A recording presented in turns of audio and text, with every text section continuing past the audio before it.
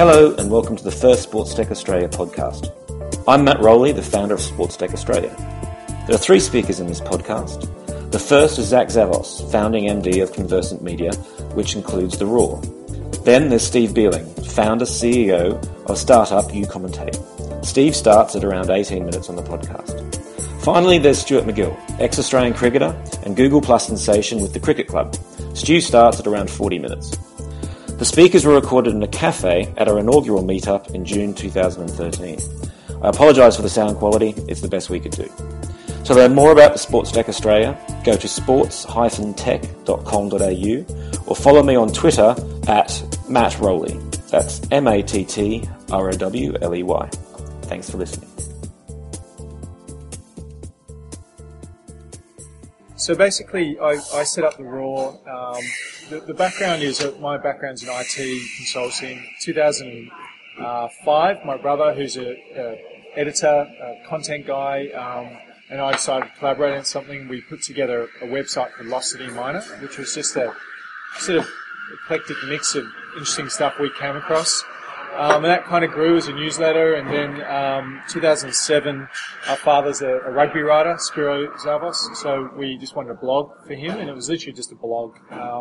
And then amazingly, some guys, Andrew Logan was one of the early guys who sent a couple of articles to us, and we thought, gee whiz, this is good stuff. And so we sort of found a way to put it on the site, and that kind of evolved to the point where, end of 2007, we had a lot of audience. We did a little stealth marketing thing where Spiro, at the bottom of his columns on the Sydney Morning Herald, would write spiro@theraw.com.au as his email address. And so people started discovering theraw.com.au, and we started getting this traffic. And basically 2007, I was working all the hours of the day in my day job and then on these hobbies at night. And I thought, well, you only live once, so I set up a business. At that stage, we probably had about 20,000 unique browsers. We didn't know anything about monetizing. And my brother, who was working in New York for a tech company, he quit as well. So it was him and I. We raised a small amount of angel investment from a guy I used to play cricket with, a guy called Mike Gregg, who's still an investor. And we relaunched The Raw, sort of similar to what it is now. And the proposition behind The Raw is sports opinion. Sports news is well done. We're not trying to do news. But we think opinion is where there's a good opportunity. And then blending that with fan columnists. So the model is you get someone like Stu MacGill who can say something very interesting. He's got a name and a profile. We've got about 40 of those expert columnists who run in the left column. In the middle column, we've got fan writers. And we're now getting 800 fan articles a month, which is enormous volume. And so basically the way we view it is if you're a blogger nowadays, you're going to be blogging on The Raw. And the reason why guys do that is that they get comments. So only a few months ago, we passed 1 million comments on the site. We're now 1.2 million already. And to put that in perspective, literally War and Peace is the longest book in the English language. It's written on the site about every 3 days. So you've got enormous volume of commenters. We cover all the sports. We were originally quite strong in rugby, and we've strategically tried to port away from rugby and get a good spread across all the sports.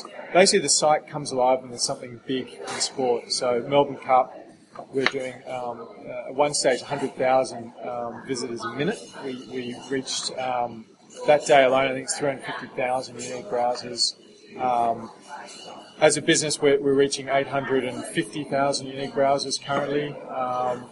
A fair portion of those guys are leaving comments and so on. So the way we view it is The Raw is a male sports community, a male community generally, which happens to gravitate around sport. So that's our business. We've also got Velocity Miner, which is culture and trend site that reaches around 500,000 unique visitors a month, and that's sold out of the US and UK and in Australia. So our business, we've got 3 sales guys down here. Commercially, we're, I would say we're going reasonably well. We've got a good sales story around engagement. The way we sell is very much not about MREX and leaderboards, and more about bringing brands in and activating our community in smart ways. look, it's a struggle. There's every publisher clamouring for the same dollars. BBC is selling their inventory. The Guardian have launched. Everyone's clamouring for a pool of dollars that is growing, which is great, but it's always getting fractured by more and more publishers. So, our approach has been very smart about how we sell. Working with big brands, Samsung are on the site. We work with most of the big media brands, and thinking of ways to activate outside of standard display. Mobile is a big area for us, so we get 40% of our traffic comes through a mobile device.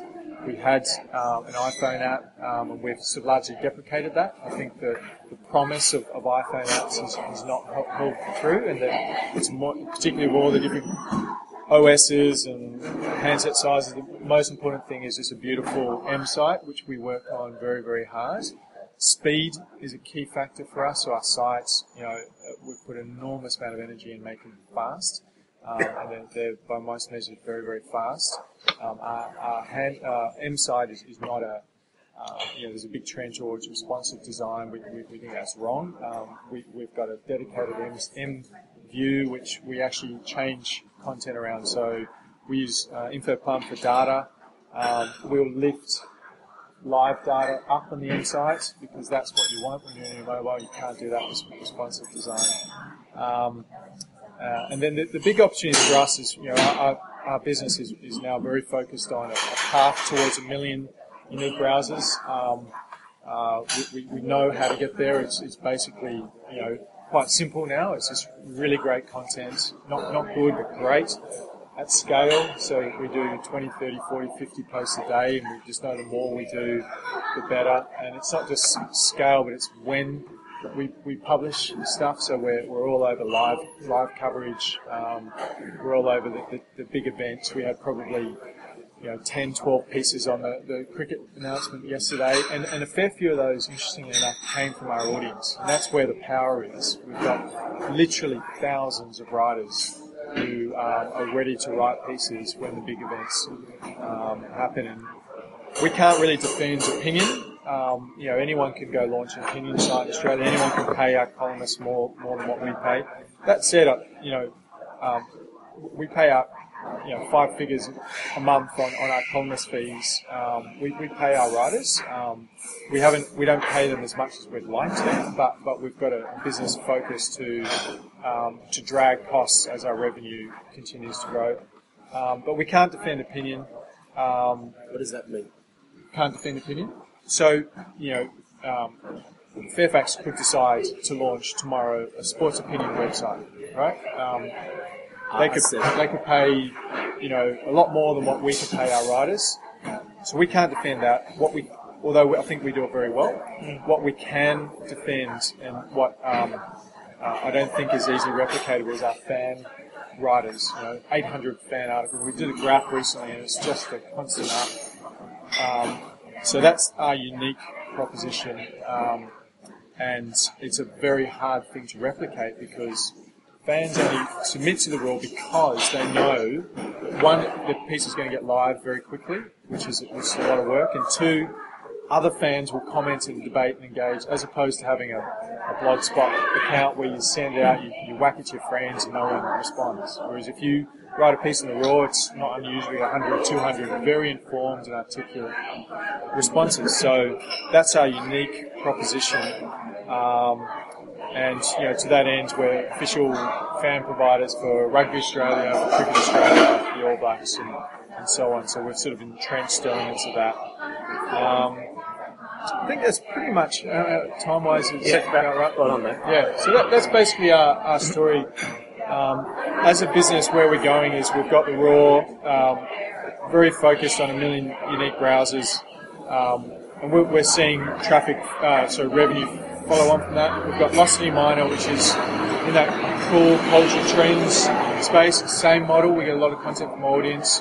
We've got plans for a tech site to come soon, and we'll continue to replicate the model we have across various attractive verticals. Not any vertical, but attractive verticals. And we represent a small business entrepreneurial publication called Inc. in Australia, which is our learnings in the small business space, effectively.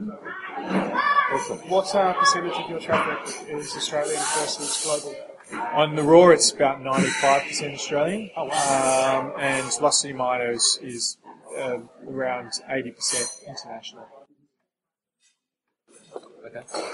So I'll just open it up. Anyone else got any other questions? Those relationships you've got with Cricket Australia, where you're effectively their opinion leader.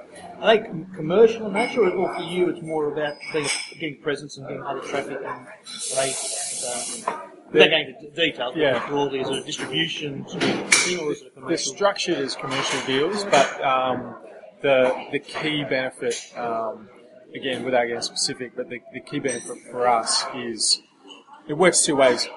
Cricket Australia, Rugby Australia know they need fan engagement. It's bloody hard to do. So we've got software which edits our thing. We've got a team of editors. Literally, got about 10 editors that edit the pieces every night. Some of them are pretty poor, right? You have to really lift them up. And so we do all that heavy lifting for them. They get that fan voice easily without needing to worry about it. For us, they tell their audience to submit fans articles to us. So it sort of works fundamentally. That's the benefit. So you've got a deal with Channel 10. Yeah. How does that fit together? How does that work? I should have mentioned that. 2010. Look, the first 2 or 3 years were brutally hard. We didn't have any money. We didn't have any audience. We didn't have any salespeople. It was really, really hard going.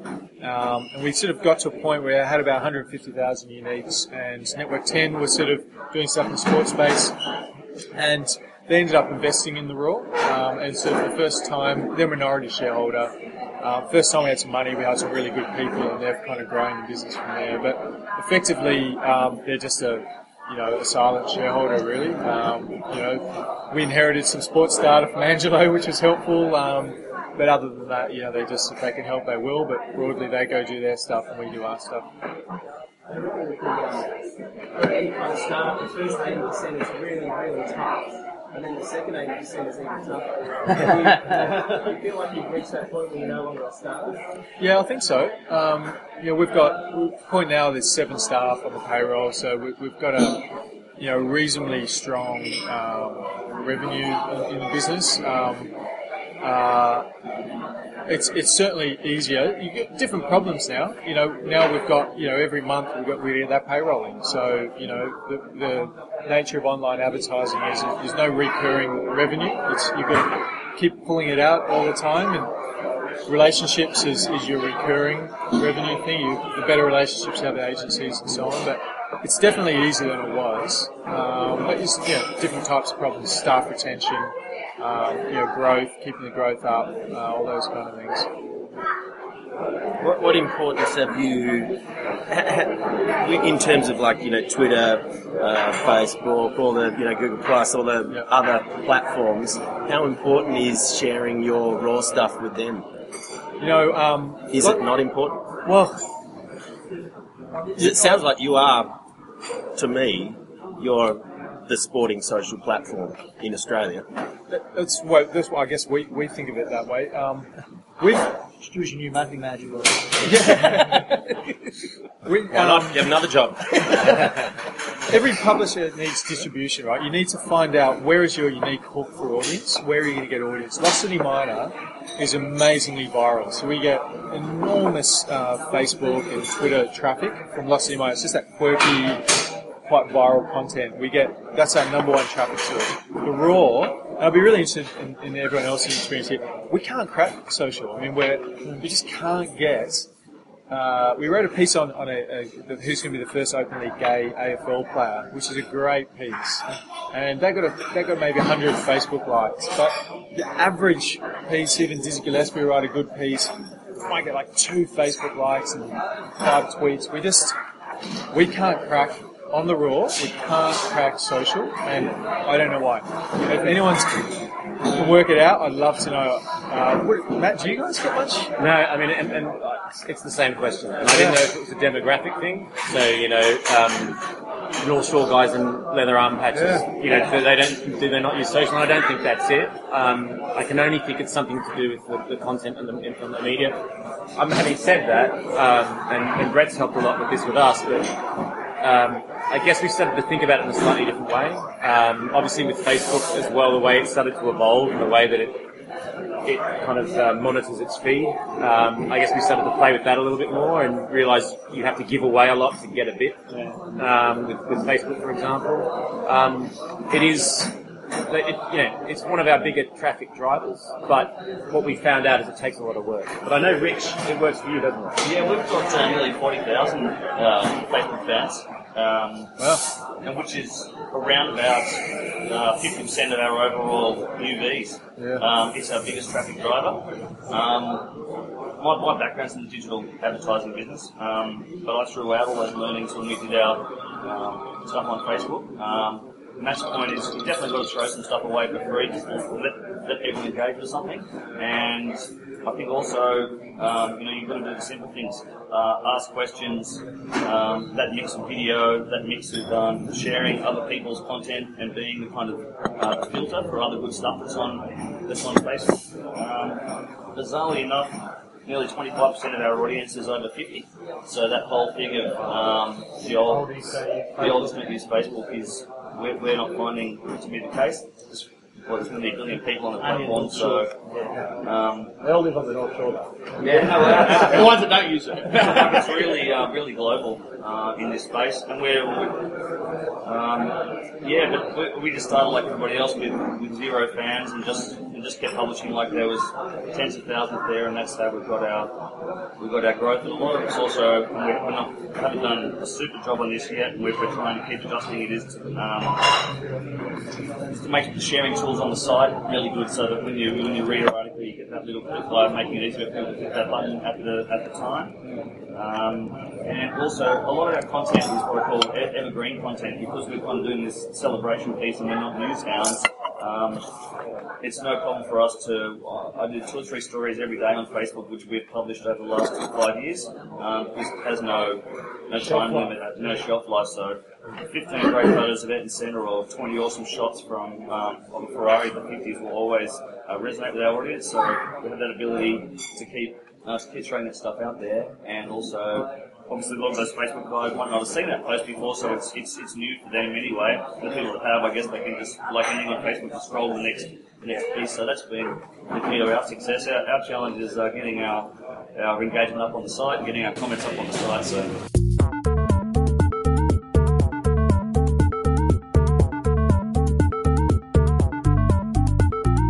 So my name's Steve. I'm from uCommentate. uCommentate is a technology company. And I'll tell you a little bit about that in a second, but let me get my awkward accent out of the way first. I was born in the US to an Aussie dad and an English mum. So I spent the first part of my life in Texas, but I spent 17 years in Sydney. So culturally, I feel Australian. Yeah, I tell you, I cheer for the Wallabies. That's what I hang on to as an anchor, right? Yeah, that'll work. And I spent the last 13 years in Singapore. So I'm splitting my time between Singapore and Australia. So I mentioned uCommentate is a technology company. We're based in Singapore. We built a technology that lets people broadcast audio from their mobile phone with near zero latency, with a near zero delay. And so our long-term vision for our company is we want to create the next real-time information network built around audio. So the next evolution from Twitter, move beyond text to people streaming live audio updates for whatever they're doing around the world. The challenge with all these platforms is, where do you start? And so we decided to focus first on sport.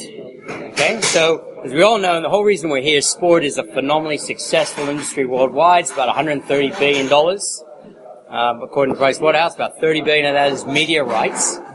And the reason is because sport, in an age of time shifting of content, sport delivers an engaged audience unlike anything else on the planet. But we think that there's a problem behind the numbers. If you look at sports around the world, they're struggling to extend to new audiences. They're struggling to extend their reach. They're trapped in a certain demographic. Just look around this table, and you get a sense of that. We think a big part of the problem is the commentary. So if you think about sports, it's like the last remaining monopoly in entertainment. You pay your subscription. You're going to get a standing ovation if you're not careful. You pay your subscription. I hope so. That'd be great. You pay your subscription to Fox or wherever it might be, and you buy your vision, but then you're locked into the audio commentary, and there's no choice. So you get up halfway through. You've done the volume network actually on that. So. Yeah, well, actually, I mean, you're right. I mean, I grew up, and I think a lot of us probably grew up watching the cricket on the telly, but listening to the radio because radio commentary was better. Or I grew up listening to Roy and HG. Yeah, and you find, exactly, and the different flavor and style and tone of commentary transforms that underlying product and creates something that's fundamentally new for the consumer. So we've built a platform using this mobile technology that lets any fan stream their own alternative commentary for the game. No matter if they're in the stadium or in a bar or on their couch, they can start calling the game. Streaming. Live, in real time. So the way it works, it's very simple. It's a simple app. You can download it. It's on Android or iPhone. What's it called again? You Commentate. You commentate. You Commentate. It's Y-O-U, Commentate. Are we having refills for coffee? Fantastic. Round two.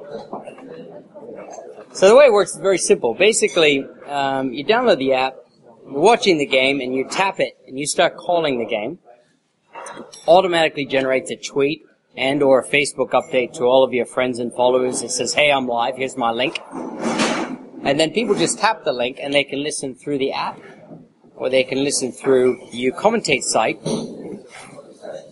or we've just launched a widget that content providers can put on their website, right? So that they can start calling the game, and people can visit their website, whatever it might be, and listen to the commentary live from that website. Yeah. In terms of the effect, I mean, obviously I've spoken about the fans. We feel like, for fans, it gives them a choice of commentary to listen to while they watch the sports they love. For the clubs and the leagues, we feel this identifies and amplifies the most positive brand advocates that they have. For the sponsors, it enables them to reach a sort of a long tail, if you like, of different niche groups within the audience. And for the broadcasters, it takes this existing televised content and it creates these new products by wrapping this content around it. Now, in terms of where we are, we've just sort of launched the product. We're down to sub 2-second latency on the delay. Because I think it's important for anyone who hasn't tried to do it. So, for example, we tried to do months ago on Green and Gold Rugby. Years ago, we tried to do our own alternative commentary for all the reasons you talked about. Yeah. And through internet streaming with, vision, and it's impossible. So, you're not just a few seconds behind, you're like a minute Correct. behind. And then it changes depending on who's gone on when and the buffering and everything else. Right. And it just doesn't work. So the technology you're talking about is actually, it's not just someone's put in an app what you could do anyway, it's actually, it's a technology question, right? Correct. It's a tech. So my co-founder is got basically a master of computer science from Oxford Uni, so he's done all the hard work behind it. Basically, the existing services out there are things like Ustream, Justin TV. You can use TuneIn. There are different things out there, but they all have at least a 30-second delay. We've got Google Plus live because we've done cricket. Glenn Mitchell doing it, and it works on a Hangout. Yeah, Hangout, embedded Hangout. Okay, so Hangouts are fantastic. The model behind a Hangout is that it's sort of many to many. It's like a group chat. Well, in this instance, our commentators, say Glenn Mitchell, Jeff Lemon, Yep. they were registered, but we embedded it so that people just listened or watched. So it was a few to many. And how's their delay? Pretty good? It wasn't too bad, yeah. It was quite good, but that's your competition point. It is. You're right. I mean, we sort of think generally about our competition. Our number one are the incumbents. The biggest challenge we've got is to get people to actually turn off the usual guys on TV and actually be aware that there's an alternative and gravitate to an alternative. Actually, to follow up from what you're saying, because I'm doing this Hangout stuff, but I actually can see it complementing, because the biggest problem that we've got is the bandwidth. that's required for people. So people who are still on traditional sort of plans can't cope with video because they don't want to. They don't want to use all of their stuff up on my show, but they'll do audio. So maybe it's complementary. You know. So one of the things we did was we stripped away, because we're just broadcasting voice and we're concentrating on near zero latency, our data is actually very small. So a typical 2-hour commentary is about 6 megs. Yeah. Is that right? 2 hours. So that's where I see some. So we're interested in markets like India, Man, I'm all over you. China, anywhere in Asia. We're excited about the opportunity of actually streaming this commentary out there.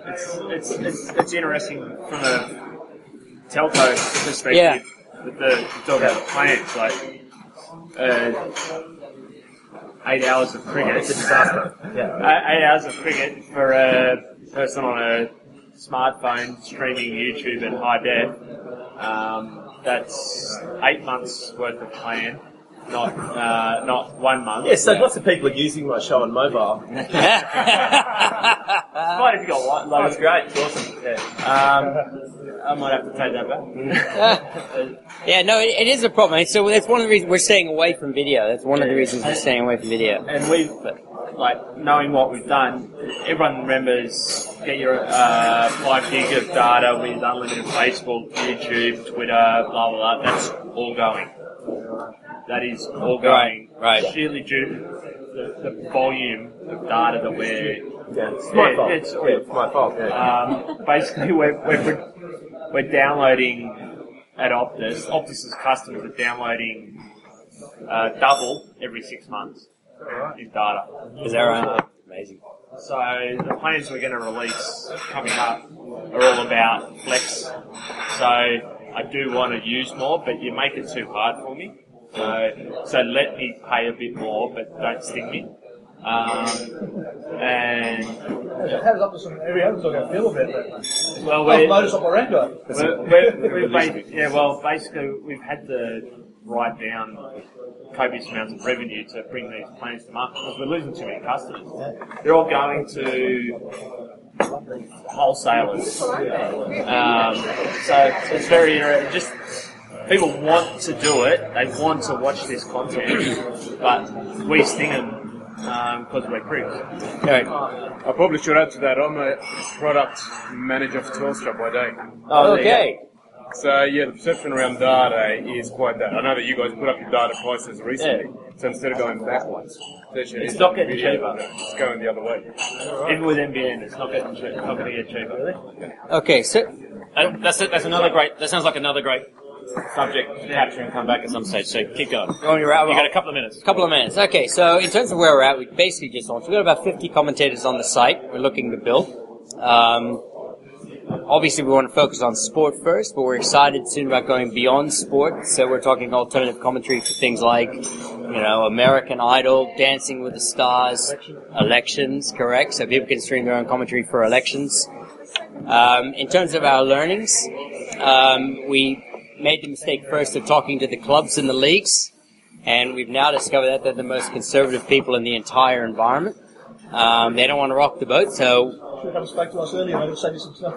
Thank you. Well, thank God for this forum, right? Now, we're now focused on things like fan sites and fan clubs, giving them a voice, and also journalists, right? So journalists can actually bring traffic to their sites during the game. Next learning was that in terms of the sports, we also made the mistake of concentrating on the United States. So I spent 3 months in the United States earlier this year, and basically just wasted time because there's no market for alternative commentary. The whole idea is foreign to them. They don't have a Roy and HG precedent. So for them, it's like a very strange idea.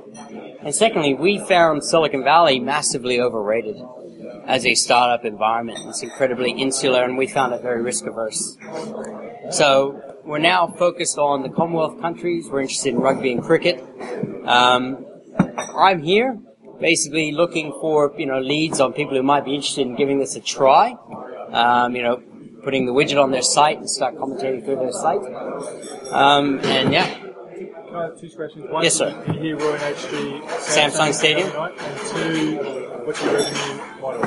So, Initially, we're interested in sort of freemium model, where we'll have a bunch of premium features, things like archiving, personalization that people might pay like $1.99 for a month, something like that. It will always be free to create and consume commentary through the app.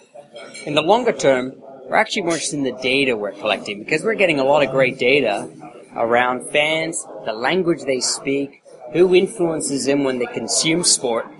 And so what's most intriguing is things like the market for ticketing and merchandise, particularly in places like China, Vietnam, and Indonesia, which are enormous sports markets, but which are currently underserved with localized content. How do you capture that link between the data and the usage and how you consuming that data from that? Yeah, we're capturing, so all the usage we're capturing behind the scenes. So we know the churn rates on different commentators, where the listeners are located. We obviously know what language the commentator is speaking, what teams they're commentating on. So. And these 50 commentators you've got on board, they're not chosen, they're just... No, they're just fans. So most of them are sort of pretty crap, to be honest with you. We've got people like Test Match Sofa. I don't know if you know them in the UK. And we've got Jed Thieng from Alternative Rugby Commentary. He's used it as well. So those are sort of our highlighted commentators at the moment. So Test Match Sofa, you guys... Yes, yes, correct. So they have and it's faster. Yeah, they were covering the Australia India series. Correct. To us, So they came on board after that. Yeah, right. And what's interesting is that they've got an embedded player, and it runs about 15 seconds slower than you Because I comment. tried to match that up with the picture That's a through nightmare. this, and it doesn't work at can't all. work, no. So are you saying that you do a mirror of what they're doing, or are they commentating So what on they- your platform and their platform? So what they're doing is they're just taking their mobile phone and sticking it in front of a speaker where they're commentating. Yeah. That's all they're doing, because they've got a huge studio set up. It's hilarious. And so we're just picking up their feed, running through our servers. So you're getting their delay as opposed to your... Well, no, because we're getting it live from the source. And so what I'm saying is that they're processing I see. through their player. That's right, their delays in their processing. On their If I site. listen to you, then it's almost... So you listen to Test Match Sofa through you commentate is faster than Test Match Sofa through testmatchsofa.com. Awesome. How are you growing your audience? How are you growing your audience? We're concentrating on the content creators, getting the commentators on board, and then they're the ones, because we believe fundamentally that commentators commentate because they want to be heard. So you're not creating an audience yourself, you're just growing. We're just creating a platform so commentators can come on board and attract an audience. Yeah. And the monetization is through some sort of premium features allows you to do some extra bells and whistles. Correct. And then we'll do some revenue sharing, From a creative perspective or from a consumer perspective? consumer perspective. So we don't want to charge the commentator. You don't want to create any disincentive for the commentator. So it's basically, for example, the ability for a listener to go and listen to archived commentaries, that sort of thing. A thought comes to my mind. The streaming's fantastic, and getting it live on the 30 stream. If you could tag it somehow and do like dismissals or other interesting things, Yes. that's all timed out, and then it can be associated with events and a match, and you're getting multiple perspectives around that. Correct. But for many years, what we've done is there's two different things we've done. Audio on the ABC side, they put their wicket highlights in our scoreboard, and used the deal through Vodafone a couple of years ago with video wicket highlights within our scoreboard. So there's dismissal as we present it. There's a video link, video plays, and you watch. It's all contextual. So I'm just saying, in that sense, with different alternatives, you're getting the colour, the enthusiasm, the excitement from a different person. And being able to switch through different commentaries. Absolutely. Yeah, it'd be interesting. So I can't let you stop or finish without. Now you talked about the States and the culture there. Yeah. Your visit to South by Southwest Oh, that was fantastic. this year, and some of your learnings from that. Okay, so generally the US was a wash. You know the funny story I'm thinking about Which one are you talking about? I got lots of on the stage with. Oh, well, okay. So if you guys, if you're interested, if you're thinking about the US, as a place to go, we got selected to launch on stage at a festival in San Francisco called Launch. So we stood up on stage in front of 6,000 people in a big competition to pitch you commentate. And I had 5 minutes. So I pitched it, and so first of all, got some bad advice going in. One thing we know now, looking back, is that the organizers of these conferences have a very different set of incentives compared to us as a startup company. So they were pushing us to make it more entertaining. And it went down the track where we put in some content which was kind of blue, I guess you phrase it. First of all, we had Jed from the Alternative Rugby Commentary, did some commentary on the NFL, and it was kind of maybe a little bit sexist. Maybe. I thought it was funny. I thought it was funny. Casual sexism. Casual sexism. Yeah. Then they said, no, now what you want to do is to demonstrate this beyond sport thing, so get like something around the Academy Awards, like the Jennifer, whatever, Lawrence falling up the stairs, and get like a celebrity impersonator. So we had a Charlie Sheen impersonator. And anyway, so we did this in San Francisco, and the audience, it went down like a bomb. Because San Francisco is like the most politically correct place on the planet. And then we had a guy on stage, Robert Scoble, who was a social media commentator, and he absolutely savaged us. He said, quote unquote, "This is the dumbest idea I've ever heard, and no one would ever want to do this." In front of 6,000 people. So we fought back, and you can go on YouTube and you can watch this, and let me know what you think. But for me, it was just, looking back, they don't have any alternative commentary. It never occurred to them that a fan might actually want to listen to an alternative, rather than these godlike creatures they've got in the commentary box. So, but then South by Southwest was absolutely an amazing experience. I mean, that is an incredible festival, and if, at some point, everyone should get there just to be exposed. I don't know if anyone's been there before, but for us it was absolutely brilliant, so it made up for it. Great. Yeah, awesome. Yeah. You mentioned commentating from the ground via your mobile device. Yes. With one eye on the lawyer at the end of the day. Yeah, I know. Rights issues. Rights issues around broadcasters who are paying, hundreds of millions of dollars for official rights. Figure the AFL going for 100. This is a great thought, and I'm interested in the legal. They obviously own the rights to the audio from the ground, which will be picked up by the mobile device. Anything inside the ground you can't do, right? Because part of your ticketed condition. If you do it from TV, well, even if you can hear the TV in the background, that's probably an infringement of copyright. Correct. No, if you're broadcasting the audio from the TV, that's definitely infringing copyright, because you're rebroadcasting. If you're broadcasting from viewing TV, then you're okay. Like Test Match Sofa is perfectly okay, just like you guys with the score. Right. Inside the ground for us is a grey area. We're definitely okay if somebody's just watching TV and commentating and not rebroadcasting. Wouldn't have the network throughput anyway to get it up.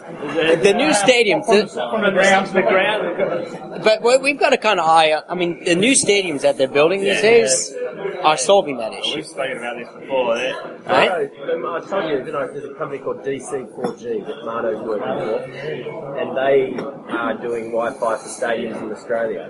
I've tried to hook them up with the SCG. They reckon they can smash it. They've done They're gonna. already. Yeah. They are gonna smash. Yeah. They will fix it. Flemington said Wi-Fi for all for the Melbourne Cup Carnival. Wow. That's They didn't 150,000 have to be able to send a text message, dude. Yeah, well, yeah. So it's definitely inside the ground. It's definitely a grey area, and so my strategy there is to work with the clubs and leagues and make them see why it's in their interest to actually get more interest in the game. If we can get female commentators in different languages, There's a Vietnamese-speaking kid out there who must love the Sydney Swans. And it would be great to get that guy or girl actually commentating the Swans in Vietnamese.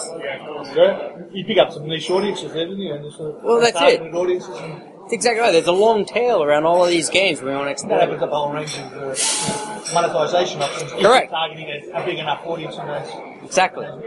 big enough in those niches. Excellent.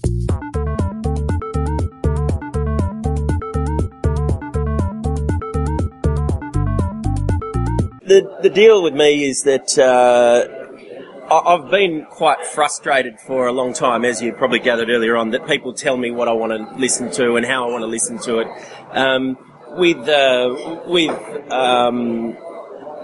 my experiences in social media, completely Facebook averse, no interest whatsoever.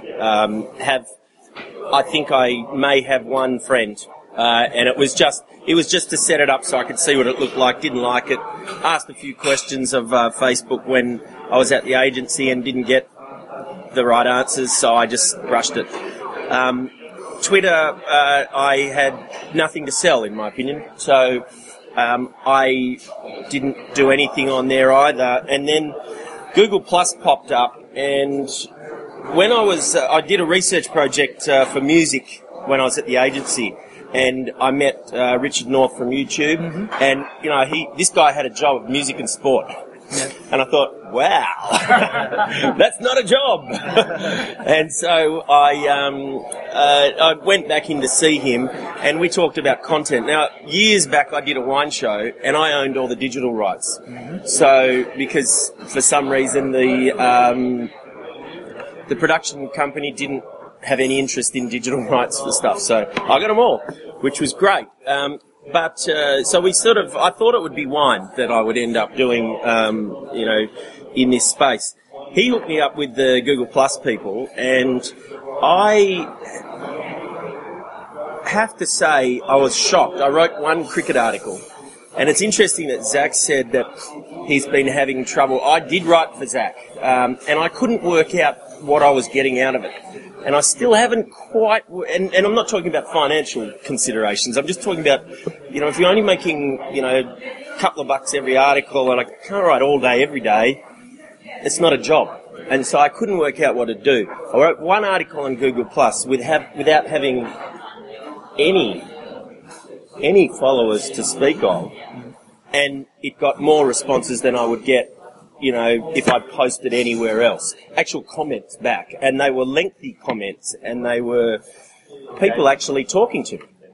It wasn't, and it's interesting that you mentioned about the photos of a centre photo or something like that. Immediately then, we sort of went, right, well, I'm doing cricket. And I looked at the Indian guys and I've found out a lot of stuff about that since, which is, the Indian guys would put a picture of themselves up there, sort of, and you go, new photo of Yuvraj Singh. Do I look hot? And they'll get, 20,000 people going, yeah, it's awesome. Yeah, you look so sexy. And I'm thinking, well, no, that's why I'm not interested in that. That's not actually giving me what I need, because I know I look hot. But I'm not getting the right, stuff. And what I've found out subsequently, because we were smashed initially by Google Plus, and they said that you're not getting the numbers that we require for the suggestions that you're making to really carry any weight. And I said, well, hang on a second. I'm good friends with Harbhajan Singh, who was one of the first ones to 1 million people in cricket. And I said, I'm really good friends with him, and you're saying to me that he's got a verified account, and so that must be him. I'm saying that's not him. He's not doing it. He is not involved in that account, because otherwise he'd be getting back to me. I'm a friend. We're friends. It turns out that one guy does all of the Indian cricket social media, all of it, and the same 1 million people are on all of them, and they're all, yes, you look sexy, Stewie. Yes, you know, and so I made a big decision, which maybe is hurting a little bit, that I would not have much to do with this guy, because I kind of figure in terms of measurement tools, I need real numbers. We've got, and I don't know whether, I haven't solicited any, I've cross-pollinated now, I've got Twitter as well, but my Twitter numbers are only 5,000, 6,000, 7,000, 8,000 people, because I don't really post apart from to promote my show on the Hangouts. So we've done now, I think I've done more Hangouts in Australia than anybody now. We do every single day of a test match. We do one portion of one session.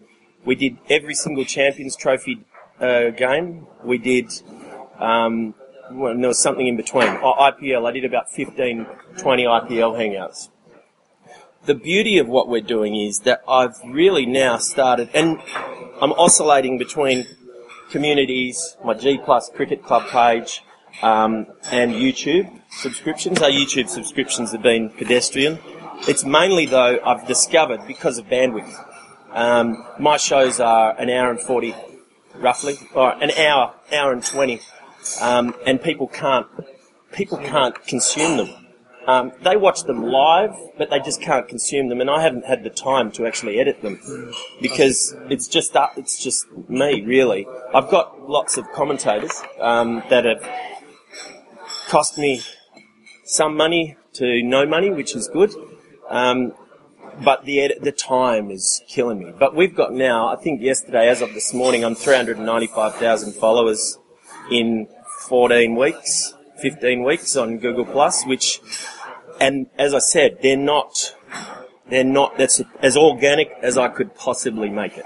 I've got mates in SEO and I've got mates in content, and I'm going, no, I'm not doing any of that. In the last week, I've experimented with, and the reason I asked you about your platforms, that I have reposted some raw stuff. I've reposted some stuff off Cricinfo, I've reposted some, just to see who gets the most love. I can't quite work out, though, what the point of me doing that would be if it's not my content. So if I was to write for the Raw and then put it up, would that be more powerful than if I was to just put something? And I'm just experimenting with all of that stuff at the moment. The community, the Google Plus communities, I initially was absolutely... I had no idea why that would be of any interest to me, because I need to work out how I'm going to monetize these things because it's consuming a lot of time. I'm very interested in this, simply because we bought some software in the last week or so. It didn't cost me much. It cost me $1,200 that actually manages the Hangouts now. So I'm capturing all of the data off YouTube, so that makes a big difference. And one of the facilities there is that it can be converted to audio immediately as well. And I can get green screen, and the goal now for me is to make our shows broadcast quality.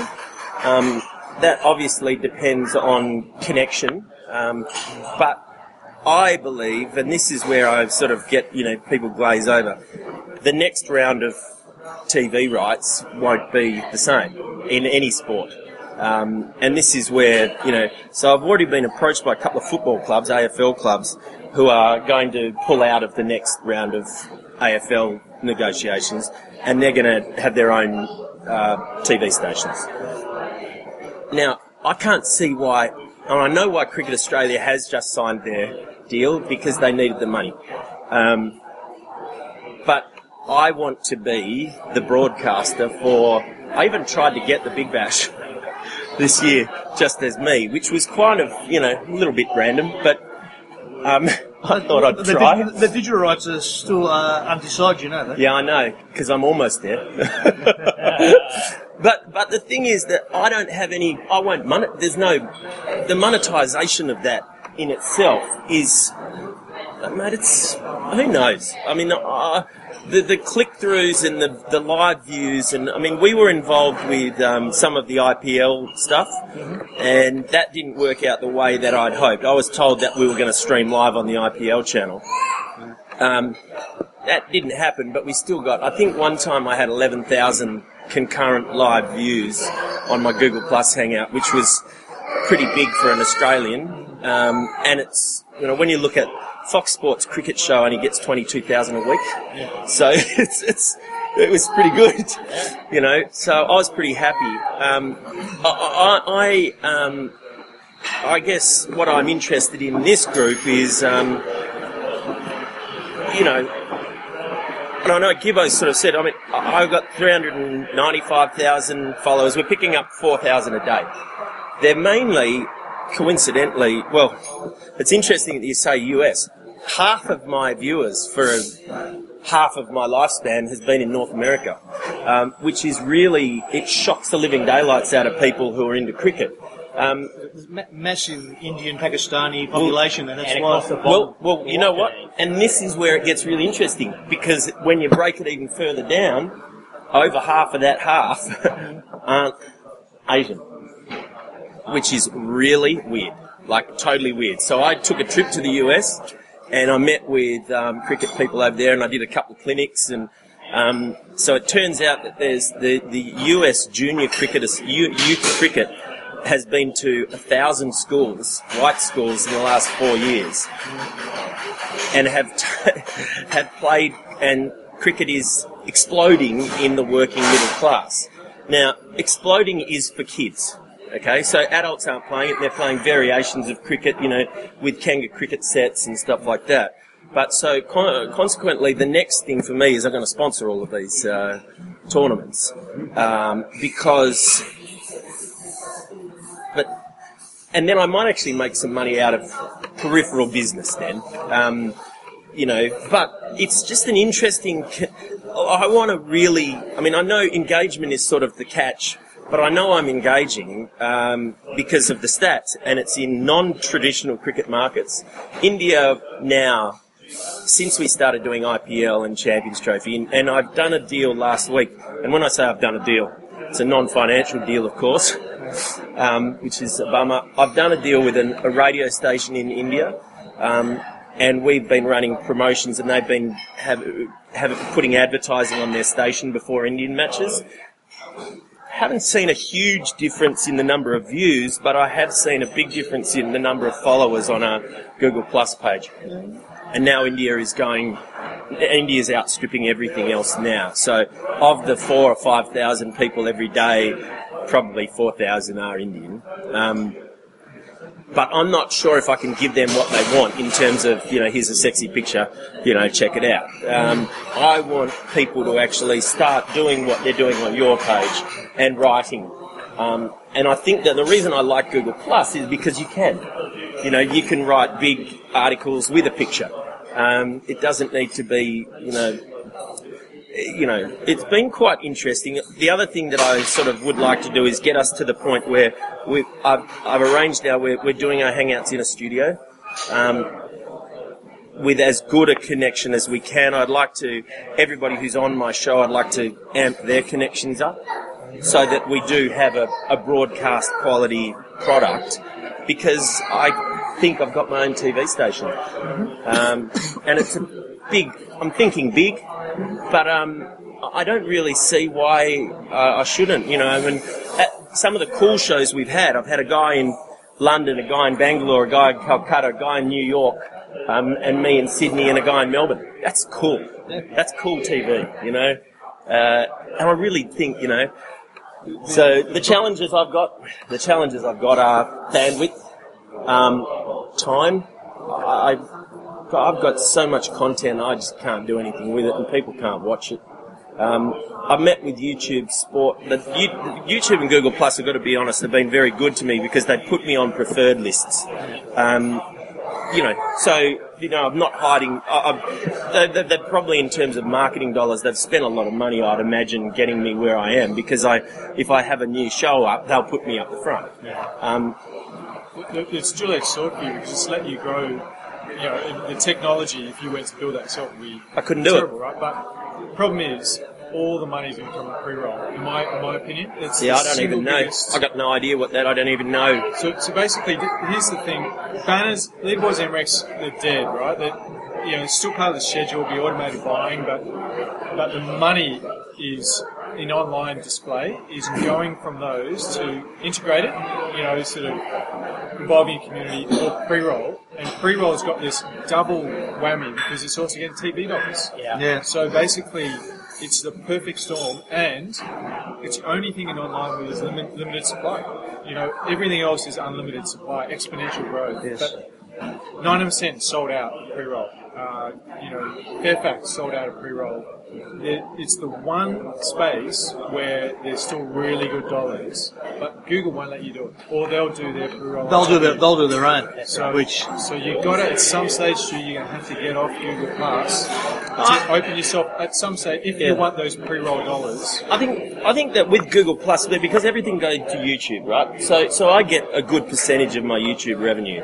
It's just I don't have enough time to edit my stuff down I just don't have time. But the YouTube revenue wouldn't be. It's okay, right? It's a fraction, but $40. So we sell pre-rolls at $40 CPMs, $40 per 1,000 pre-roll. Yeah. See, I don't have a site yet. I don't even have a website yet, because I've gone about it this way. Because then the other thing is too, of the 395,000, how many of them are real?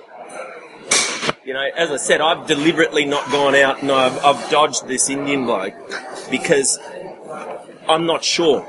But I know that we are being well received. I know that traditional media organisations are a little bit shaky sometimes because they're kind of going, why, you know, we got, if there's a controversy on, for example, like last night or when the dog ate my homework, and we did media all over the world.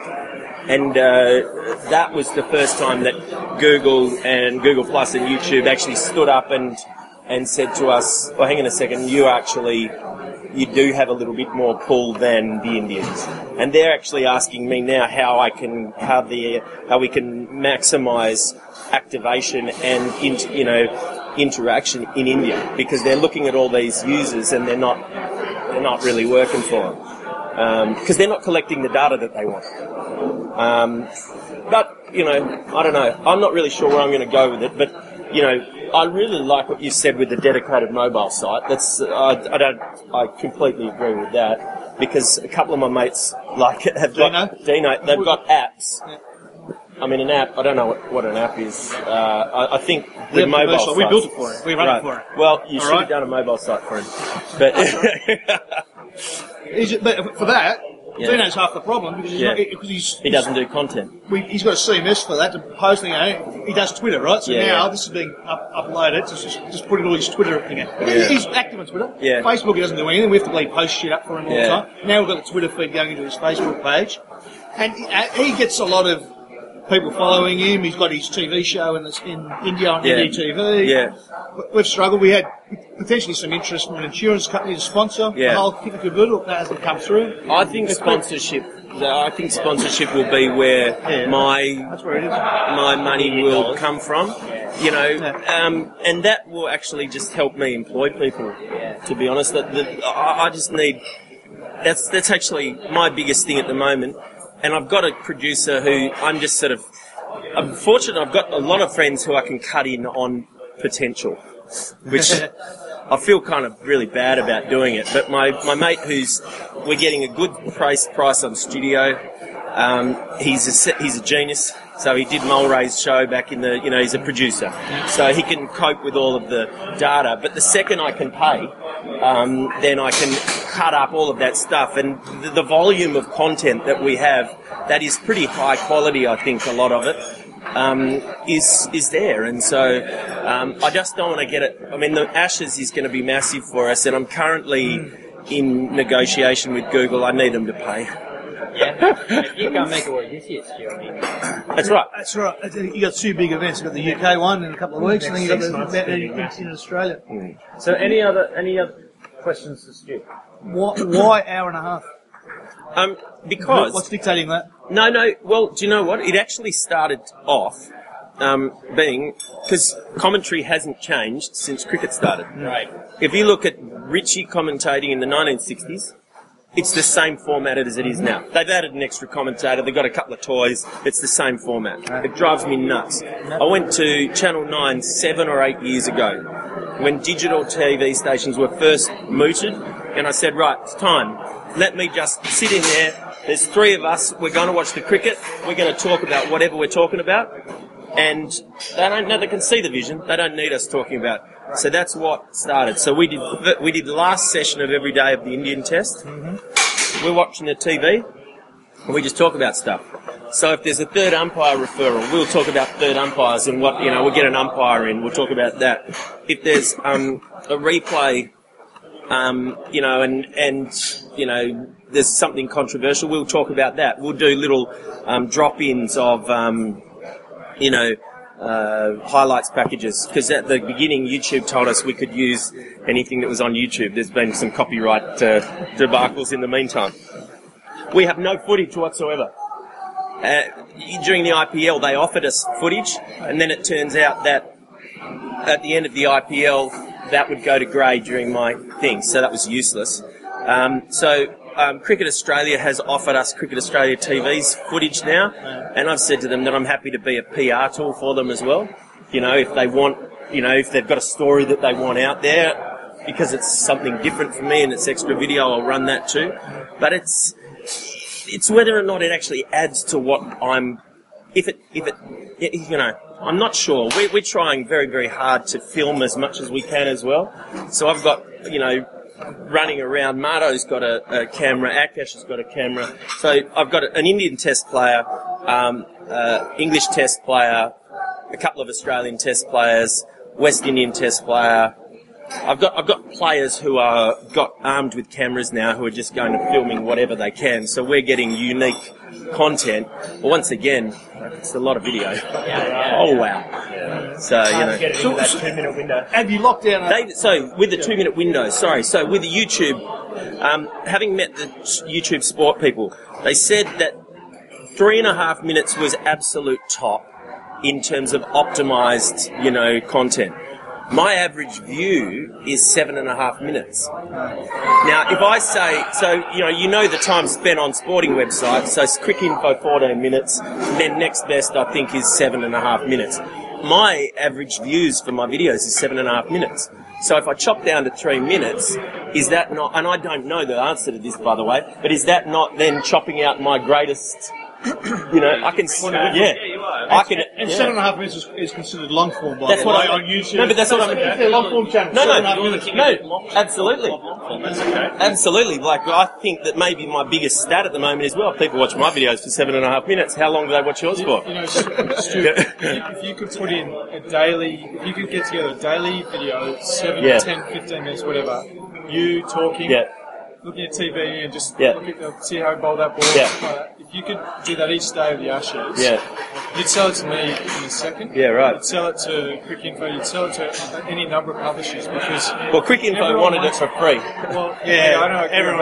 Everyone wants good video that they can whack up at lunchtime, right? Yeah. So if you went to me, Stu, and said, "I'm going to produce it every day. Yeah. It's going to be X amount of minutes long. Yeah. And I'm going to run it on the homepage lunchtime. Yeah. Mate, that would go gangbusters. Yeah. You would be able to commercialise that. That's what I was going to ask you, Stu. Have you got a schedule set for the Ashes? Because I'll go sell We're doing every single day. I'll go sell to Zach, Telstra, every other client. We're on every single day. We're on every single day during the Ashes. We're going to do the first session. We've just arrived at it yesterday. I'm going to do half an hour. I'm going to do half an hour before the first ball, and then until maybe drinks. Yeah, but lunch, you know, Marto and I, we sort of oscillate between doing the whole session or not doing the whole session because you don't want it to go flat. What I've got better at now is just dumping out. If I've had enough, if it's boring, we're out. We just go. But What about email? what about email? You could embed it. You have an email database of your listeners? I don't really have anything. I've got just, you know, I mean, I can send emails. I've got, you know, I've just been using Google Plus and we've been tweeting and I don't do Facebook. I don't have a website. It's still, I mean, seriously, this has happened in 14 weeks. Got the perfect Google client. Yeah. Well, no, but I am at the moment. But they have the interesting thing is that the good thing I think the reason we're a good client is because we're helping them too, because they don't really know how this works. We've had huge trouble with the Hangouts because the updates are occurring. As you know, they're occurring constantly. Probably since we've been sitting here, and that does actually impact on the connection between you and the people in the circles. So sometimes the Hangouts just don't work. That's happened to me only twice, I might add. I've managed to get people up, but it's just because we're quite adept now at sort of, you know, embed code sort of thing that we just send emails now to everybody who's going to be on with the actual URL of the Hangout, and that's flawless. You know, so, but anyway, it's good. I have to say, I really like Google. I really like Google Plus because I think it's the perfect amalgam of, you know, Facebook, Twitter, YouTube. I think it offers me quite great flexibility. and it also offers me the opportunity to get proper feedback. You know, you could write an essay in return. It's not just 90 words. It's 90 characters. It's quite good. It's an amazing platform. My observation is you're building their business. Yes, I actually have no problem with that because they will. They'll help you as well. They're going to copy. At some point, you can depart when you're ready. Because you've built your name. No, but also I might not. I don't actually. I don't think I will depart. I think I will just. Because I think it's a very powerful business to be involved in. You know, I'm very fortunate, I think, to have been given the technology to be able to offer, alternative broadcast with video. I think it's pretty cool. It's, I like it. And I'm not just, I really genuinely like it, You don't want to be too over-reliant on that one partner, though, in case they pivot their business and decide Hangouts aren't working for us, or... It's a fair comment. It's a fair comment. But at the moment... for now, in a short space of time, it's enabled you to grow a following that is really, really strong. Ridiculous following, and it's actually... Damien Martin's actually changed his personality. You wouldn't believe what it's done for him. He's happy. He's it's really, really cool. It's because it's a credible alternative as well, which is nice. It's good.